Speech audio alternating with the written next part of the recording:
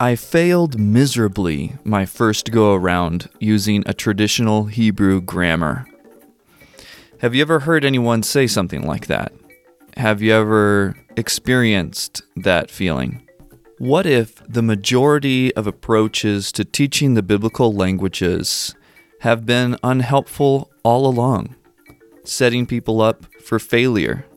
And what if that has led to a world where Bible translation is being done by people who do not know the biblical languages or have a very weak grasp of them?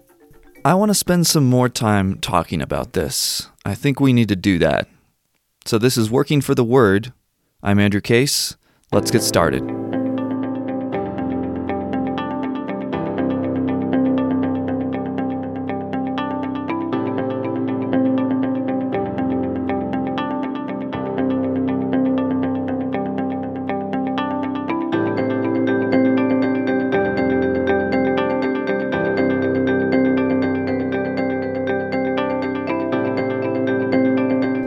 For those of you who are just tuning in, this is the second part in a conversation about language learning, specifically the biblical languages. And before we get into this, once again, I want to give a disclaimer. And this is not about bashing people who have taught biblical languages in the traditional grammar way of doing things. That's not the point of this. The point of all of this is to sharpen one another as scholars, language learners, and Bible translators. That's what we're supposed to do in the academic community. When we see that things could be done better, our job is not to be quiet and say, well, we do not want to disrupt the status quo or make someone feel bad. Our job is to winsomely, convincingly present our point of view so that others can learn from it and make changes or give us clear reasons why we are wrong and show us the evidence and the research behind that. Now, one of the reasons I think this hasn't come up very much is because there is a division that I have perceived between the seminary world and the language acquisition world or the linguistic world. It's pretty safe to say that the same people who are very interested in becoming pastors are not precisely the same people who are interested in becoming linguists or Bible translators. I have seen this because I've lived in both of those communities. So first at the Southern Baptist Theological Seminary, I rubbed shoulders with a lot of people who were studying to go into ministry. Greek and Hebrew was just something to get there. It was a stepping stone that was required by the institution, but not necessarily something they were excited about, and it probably wasn't, in the majority of the cases, the main reason people went to seminary. They wanted to learn the other stuff, systematic theology and apologetics and church history and that sort of thing. So I sat through a lot of different language courses, Greek and Hebrew, some of the most advanced ones, and the truth is, maybe one person per class, if you were lucky, had some interest in linguistics or a background in linguistics. Then you had the professors who were usually people who had been trained at seminaries, and so they didn't really have a background in linguistics. It was never a given that they had studied it. If they had, it might be a marginal interest or something that they had studied informally. Now, fast forward to my time at the Canada Institute of Linguistics. I found myself in a community of people who were fascinated with languages, who were fascinated with the way grammar works in different parts of the world, different sounds that different languages make, different syntax. But it was the opposite in this case with the biblical languages. The majority of them had never studied the biblical languages, nor did they necessarily have an interest in going very deep into them. Now, to be fair, there were definitely more people involved in linguistics who were interested in the biblical languages than people in seminary who were interested in going into linguistics. So there is that. But the problem that I saw is that people who were learning a lot about linguistics, getting their masters in linguistics and all of this kind of thing, they were going off to the mission field or to do linguistic work outside of the country. They were not setting out to change the way biblical languages were taught using what they had learned. Some of them would then go to seminary after the linguistic studies, and then they would get taught with the traditional grammar method, either Greek or Hebrew. And I heard some of them comment about how what they received, the instruction that they received, was so awkward and unnatural in light of what they had learned in their courses on second language acquisition. But the problem was that they were not called to stay home and revamp the whole biblical language training system. And if some of them eventually go back to teach at an institution, they will not go back to a seminary, most likely. They'll go back to teach linguistics to train other Bible translators. So are you starting to see this disconnect? The science and the research behind language acquisition isn't really filtering into the seminary institutions and impacting the way that biblical languages are taught, refining it and helping it improve. Now, I still think my seminary is one of the best seminaries in the world. It was the best time of my life there. But you know what's strange to me? I never once was told about the study of second language acquisition, that there were actually other ways of doing it besides just opening up a really complex grammar book and just hammering in lists of vocabulary and paradigms. I was never taught that.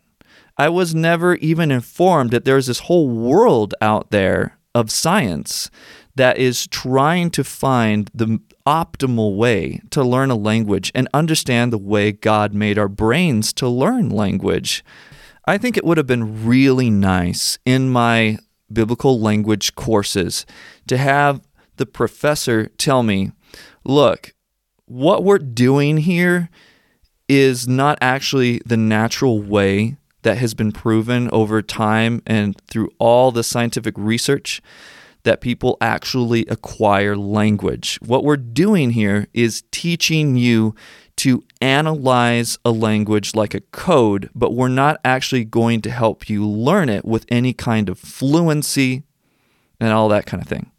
Now, if they had been upfront and honest about that, that would have been really great. And if they had also told me, hey, there's this other method, if you don't like the way that I teach it because I learned this way and it worked for me, if you don't like the way I teach it, well, here's another option that you might want to look into, etc.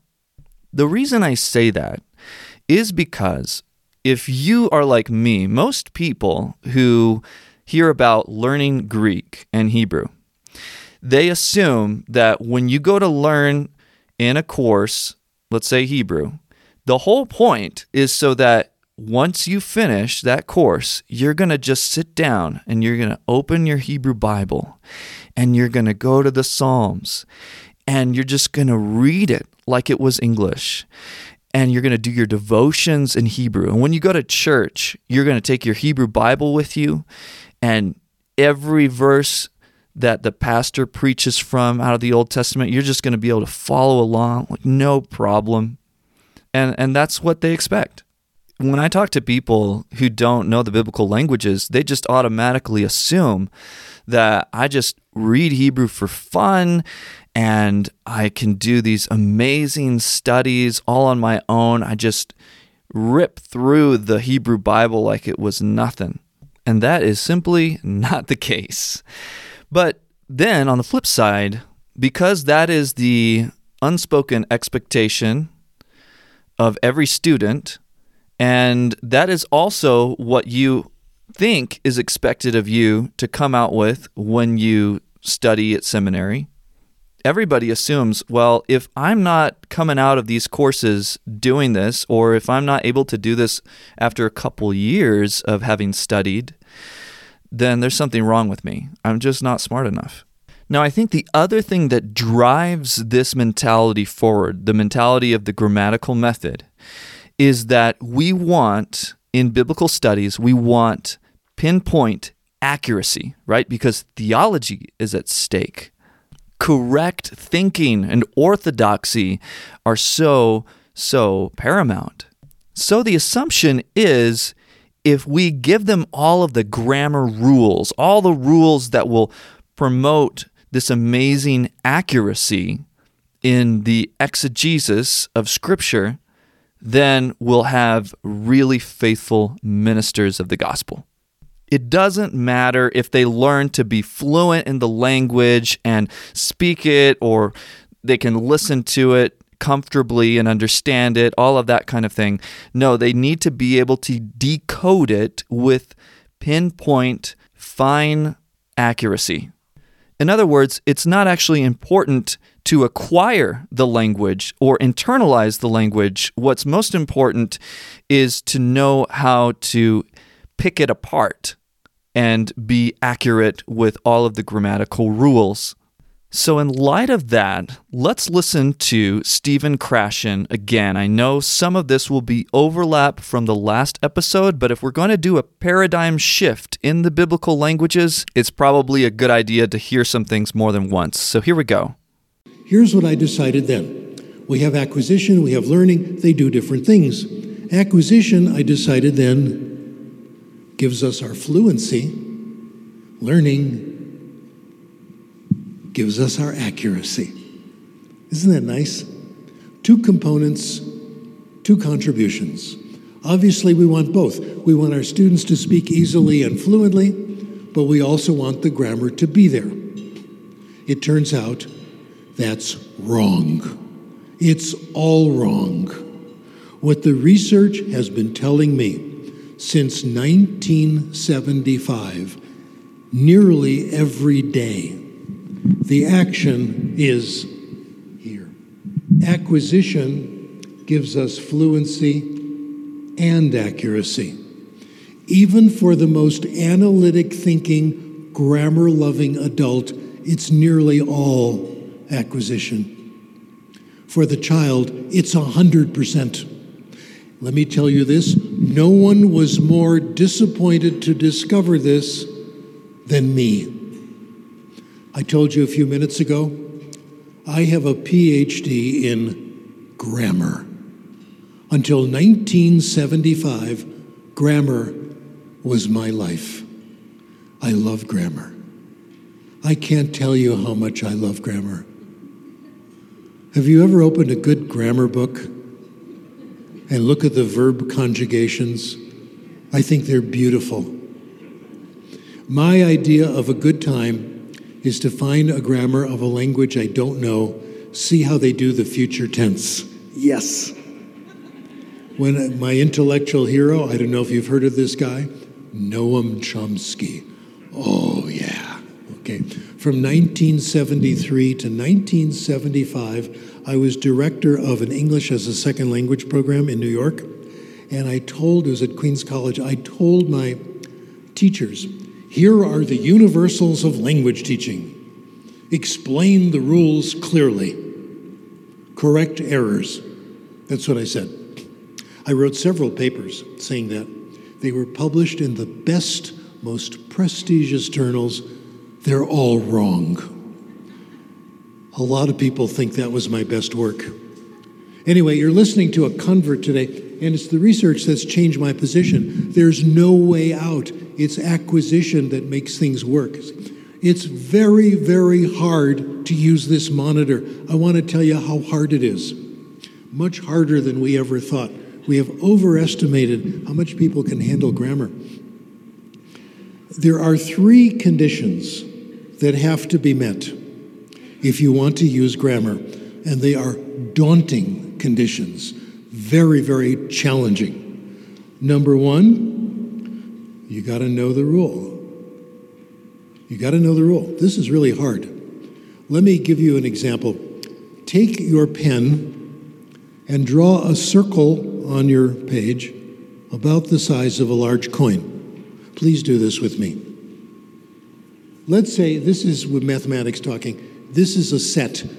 of all the rules of English, we're going to use English as an example because English has been studied more than any other language. We know more about English than any language. This is all the rules. Let's say we go to the world's greatest syntactician. We go visit Professor Chomsky himself. And we say, Professor Chomsky, how many rules do you know of English? Now, Chomsky knows more about English than anyone alive. He knows more about English than anyone who has ever lived. That's what his team does. They look for universal principles by intensive study of languages. But if you ask him, how many rules do you know? He would say, he's very modest, we've only discovered fragments. But let's give him a lot of credit. Let's say Professor Chomsky and his colleagues know about this many rules of English. Do a circle inside your circle. We call this in math a proper subset. This is the number of rules, the percentage of rules that Chomsky knows. Let's say now we go to what we call professional grammarians. These are people who read the works of Chomsky, study the works of the syntacticians, and they write grammar books. They don't know as many rules as Chomsky, because Chomsky's discovering new rules all the time. But these people know a lot of rules. Draw a circle representing all the rules they know. Do this yourself. Give them a lot of credit. Can you do that? Draw a circle? Okay. Number 4. Let's say we ask grammar teachers. The best, most dedicated grammar teachers draw a circle representing the number of rules they know. Now, they don't know as many as the grammarians or as Chomsky, but they know a lot. Let's give them credit. Next, all the rules the most dedicated grammar teachers teach. See where I'm going? They don't teach all the rules they know. Can't possibly.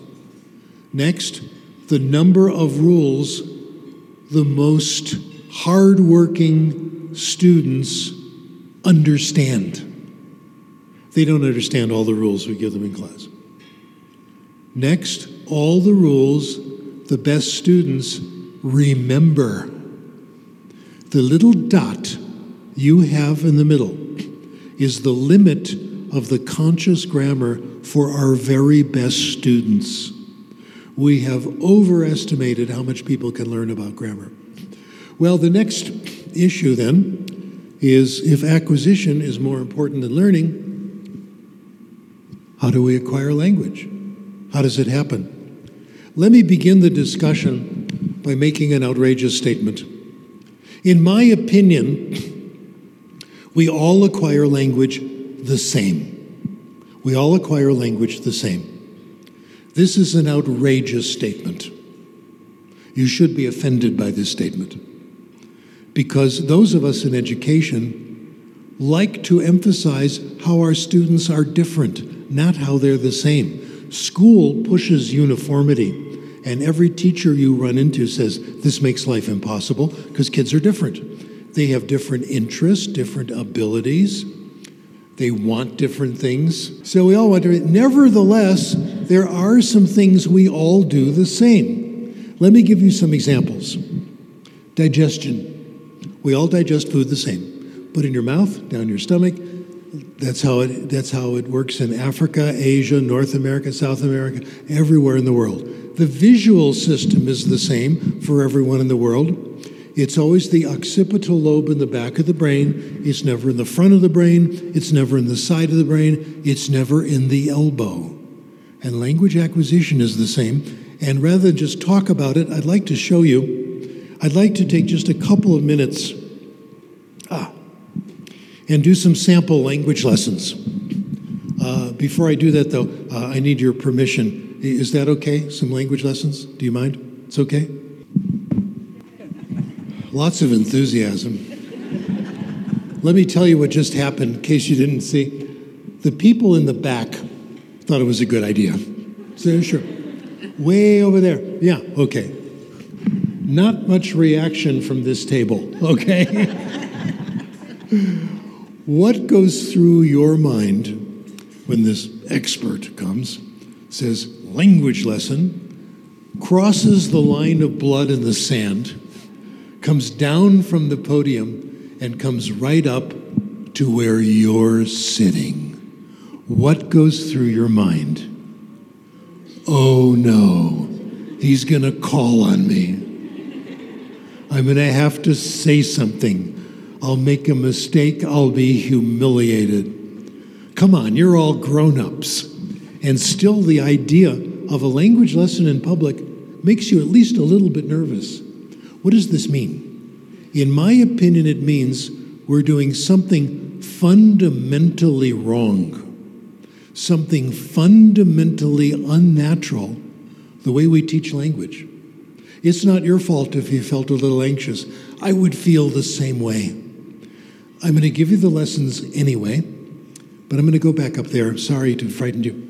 I know how it is. I'm going to give you 2 lessons.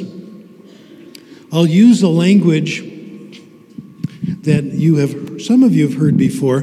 Maybe some of you studied it in school. I'll give you 2 lessons, and you can tell me which of the 2 you like better. Very short. Lesson number 1.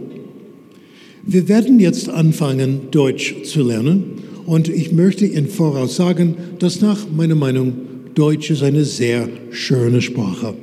Und ich hoffe, dass Sie alle sehr viel Erfolg mit Deutsch haben werden. What do you think? Good lesson so far? Do you think if I kept talking like that, you'd pick up German? How about if I repeated it? Would that help? How about if I said it louder? Thank you. That would be good. Someone said slow down. Are there any German speakers here? Well, if they're, okay, good. You're my witnesses. That was pretty slow, okay? That wasn't the problem. I know. I'll write it on the board. I'll write it on the overhead. I'll erase every 5th word. You guess what the word is. None of those things matter. None of those things mean anything. Here's lesson number 2. Das ist meine Hand. Verstehen Sie das? Hand, ja? Sagen Sie ja. Ja, gut. Das ist mein Kopf. Kopf. Verstehen Sie Kopf, ja? Also Kopf. Kopf. Kopf.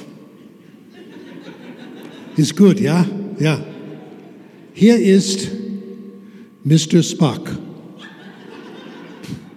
Mr. Spock hat 2 Ohren. Verstehen Sie das? Ohren, okay. Also Mr. Spock, ja, sehr gut. Augen. Verstehen Sie Augen? Ja, Augen. Wie viele Augen? 1, 2, 3 Augen. Ist das richtig? Ja, 3 Augen? Ja? Nein, wir haben nur 2 Augen. 2 Augen, also. Mund. Verstehen Sie Mund? Ja. Und hier ist eine Zigarette, ja? Nein. Zigaretten sind nicht gut. If you understood lesson number 2, not every word, but more or less, I did everything necessary to teach you German. I will now share with you the most important concept I have learned about language, the best kept secret in the profession. We acquire language in one way and only one way. Here it is. When we understand it. That's it. We acquire language when we understand it. When we understand what people tell us, not how they say it, but what they say, and when we understand what we read. We call this comprehensible input. Comprehensible input has been the last resort in the language teaching profession. We tried everything else. We've tried making kids talk, grammar instruction, group therapy, the computer. We've tried everything else. The only thing that counts is comprehensible input. Let me share with you some mystical, amazing facts about language acquisition. This has been the last resort in the language acquisition. Okay, there I was. 3 amazing facts. 3 amazing mystical facts about language acquisition. Amazing mystical fact number 1. language acquisition is not hard work. In fact, it's pleasant. All you had to do was watch me make a few silly jokes on the overhead, and you acquired a little German. And he's waiting for you outside. No, sorry. I don't know why I do that. Anyway, so all you had to do was watch me make these jokes, and you acquired a little bit, etc. So number one, it's not difficult. Number two, language acquisition is involuntary. Ooh. Like it or not, you all just acquired some German. There's nothing you can do about it. It's over. It's too late. Isn't that wonderful? Given comprehensible input, you must acquire. You have no choice. That's the way the brain is made. This is an astonishing fact. It comes from Chomsky's work. I think it applies to language acquisition absolutely everywhere. Now that we've heard what Krashen has to say, I want to offer another little critique of my language acquisition training. My experience at the Canada Institute of Linguistics does not represent everyone's experience at the Canada Institute of Linguistics. Neither does it represent everyone's experience with different linguistic training schools across the globe. I unfortunately was not taught what Stephen Krashen just said. Instead, in my second language acquisition course, I was offered a buffet of all sorts of different theories about language acquisition. Then each week, we were assigned to try out some different kind of method or theory in our language learning practice time, which happened to be with a Swahili speaker. Now, 1 week of experimentation with a particular method or theory is not enough to actually see if it works. And so what you come away with after all of that is just more confusion than actually feeling like I've learned and mastered one way that's been proven and that has the research backing it up to be effective in language learning. So that wasn't there. Now, my wife at the University of North Dakota had a totally different experience where they were basically doing Krashen's methodology, and they had the entire semester to work it out and to put it into practice. Anyway, so I had an unfortunate and I would say generally unhelpful language learning experience in that course. Now, that said, I want to share with you another sound clip, and this time it's from a guy named Steve Kaufmann.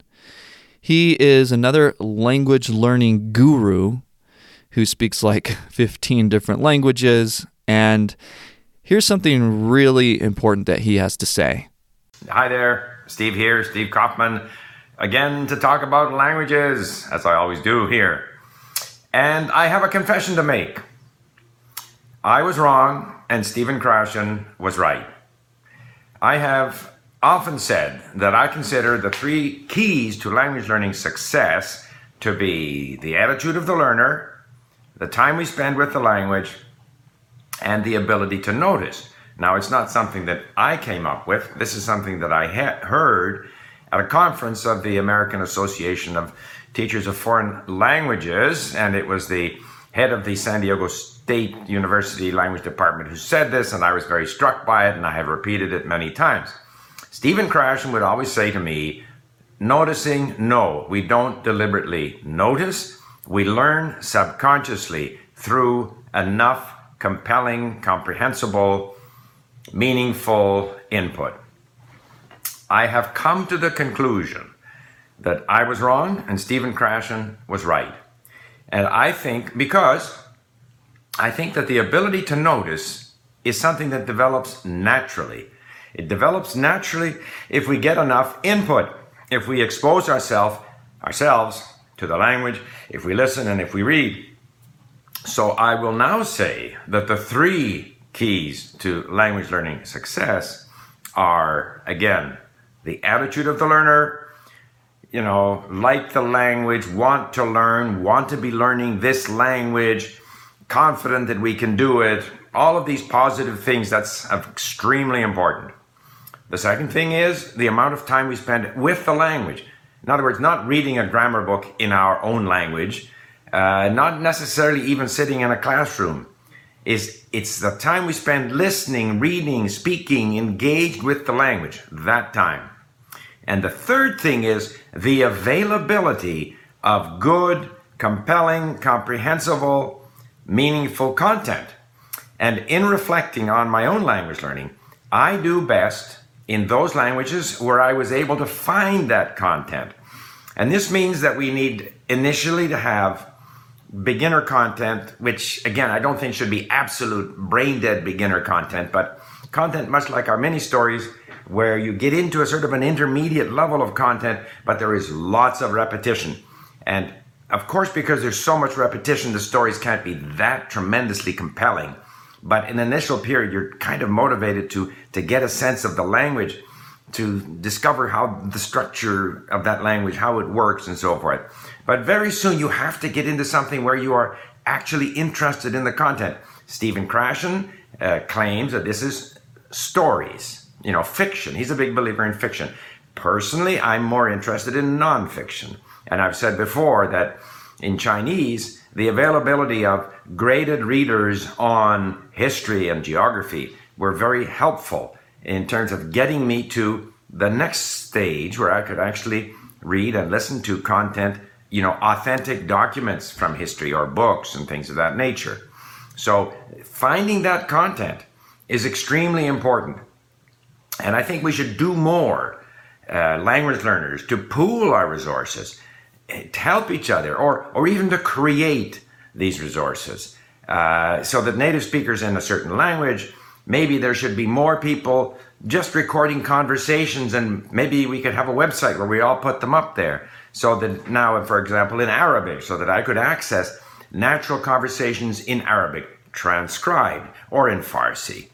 But I think this content thing it doesn't matter. Like I was at the Montreal Long Fest, and there were different presentations on different techniques, chunking, and there's some people who like to use Memrise and Anki, and of course I don't very much, I just stay with Link, but all of that is secondary.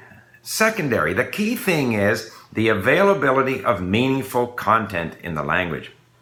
So that's the third one. Attitude, then, time, and the content. Content is king. And I think that too much effort, that there's all kinds of starter books, grammar explanations, other dictionaries, Ankis, games, language learning games. None of that matters, in my opinion. What matters is having suitable content. And graded content, can be a bridge to get to where you can access the authentic content.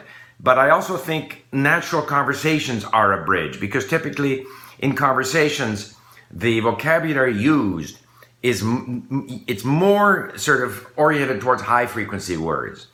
So I would love to see an explosion of conversations, dialogues in different languages, spoken naturally and then transcribed, made available to language learners. I had a comment, I think it was here at YouTube. Someone said, "Why would anyone learn Farsi? It's a difficult language, and the verbs show up in different places in the, depending on whatever and stuff." I don't know. He had a lot of criticism of Farsi. None of that matters. If I can find compelling and interesting content in Farsi, and I'm motivated because there's Farsi speakers here in Vancouver, and because, after all, Iran and Persia, in terms of there's 80-90 million people there. Historically, it's been a very important country. 2,500 years ago, the Persian Empire was the largest, empire in the world. And all of that is kind of stimulating. So things that affect your motivation and the availability of good content is much more important than details of that the language is too complicated and it's silly. And so every language has its complications. And I don't think Farsi is unique in that regard. It doesn't matter. The techniques you use don't really matter, except to the extent that you need to be efficient. So in consuming this compelling and interesting content, you should use techniques that are efficient. Like thumbing through a dictionary, traditional dictionary, is not efficient. no sooner do you close the dictionary than you've forgotten what you looked up. So I don't consider that efficient. But there are things that we can do to make this, all-important consuming of reading and listening more efficient, because the more efficient it is, the greater intensity of the greater the intensity of the learning. But ultimately, though, it's the interest level in that content, the ability to access it, the comprehensibility of it, that's going to make that input activity so powerful. So I just wanted to say that, and I think we have to try better at LingQ as well. We have a lot of content there, and people can import content, they can import ebooks, but we're going to be out there looking for partners who can provide us with, whether it be free or even to sell across LingQ. Nothing wrong with paying for something. I would rather pay for content than pay for classroom time, quite frankly, because it's the content that's going to take us to fluency. So, just to summarize, I confess that I was wrong. And once again, Stephen Krashen was right. And he really is the guru when it comes to language learning. You can do other stuff. You can read the grammar. You can do flashcards. You can do all this other stuff. And that's good. And if you're motivated to do it, then do it. And it does provide you with, a different form of exposure to the language and does sort of maybe stimulate you if you're interested in those kinds of things. But overwhelmingly, it's your attitude, the time you'll spend, and the availability of comprehensible, compelling input. And of course, all three are interrelated and reinforce each other. So I hope you're starting to see the weak link in this whole issue. And that's the fact that we just don't have comprehensible input resources for learners of Biblical Greek and Biblical Hebrew. It's just not there. And you know what? If this ever actually got some traction as a methodology, people might produce resources for this, but they would be too expensive for most people to use. So here's the actual situation right now in the world. You can find thousands of free resources to get comprehensible input in languages like English and Spanish and others, but you can find none in Biblical Hebrew or Greek for free.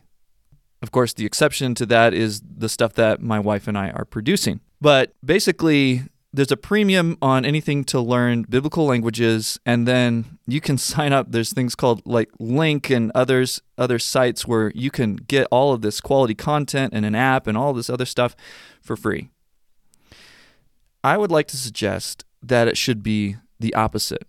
That we as Christians should be showing to the world that we can be more radically generous and that we consider the biblical languages more important than learning English or Spanish, and that we are more passionately interested in helping people be able to read the Bible in the original language than other people are passionate and interested in helping people be able to read English. It's not at all that it's impossible to make quality, rich, compelling content available in the original languages for free. It's not at all the case. It is possible. There are people who can do it, but then those people aren't doing it because maybe they don't believe in the methodology. And then number two, if they are doing it, they are definitely just doing it as a source of income. So the secular world has proven to us that, number one, this is possible, it works, and we can give it away for free. They've shown us this, and so I think it would be really sad, really, really sad, if we said, no, we're going to let you guys give away stuff for free to help people learn English and Spanish and whatever else, but we're going to just stick with our stuff, and we're going to still charge, $40, $50 for each resource that somebody wants in the biblical languages. Anyway, that's enough preaching from me. But I hope you hear my heart in this, and it's a heart full of love for those who have sacrificially given their lives to teach the biblical languages to people, whether or not it's in the methodology that is most effective. But that doesn't mean that we can't challenge each other and encourage one another to do better and to think clearly about the implications of what we're doing for the future. So my plea to those who teach with the traditional methodology: champion and encourage and be cheerleaders for those who want to break out of the mold. Do everything you can to facilitate that kind of teaching and its growth and its proliferation around the world. Do everything you can to encourage people to experience that kind of teaching, and then create free, open access resources, compelling, rich, comprehensible input content that people all over the world can use. I cannot be the only voice encouraging people to do that. We need everyone doing their part, encouraging and inspiring people to embrace innovation for the glory of God and our joy.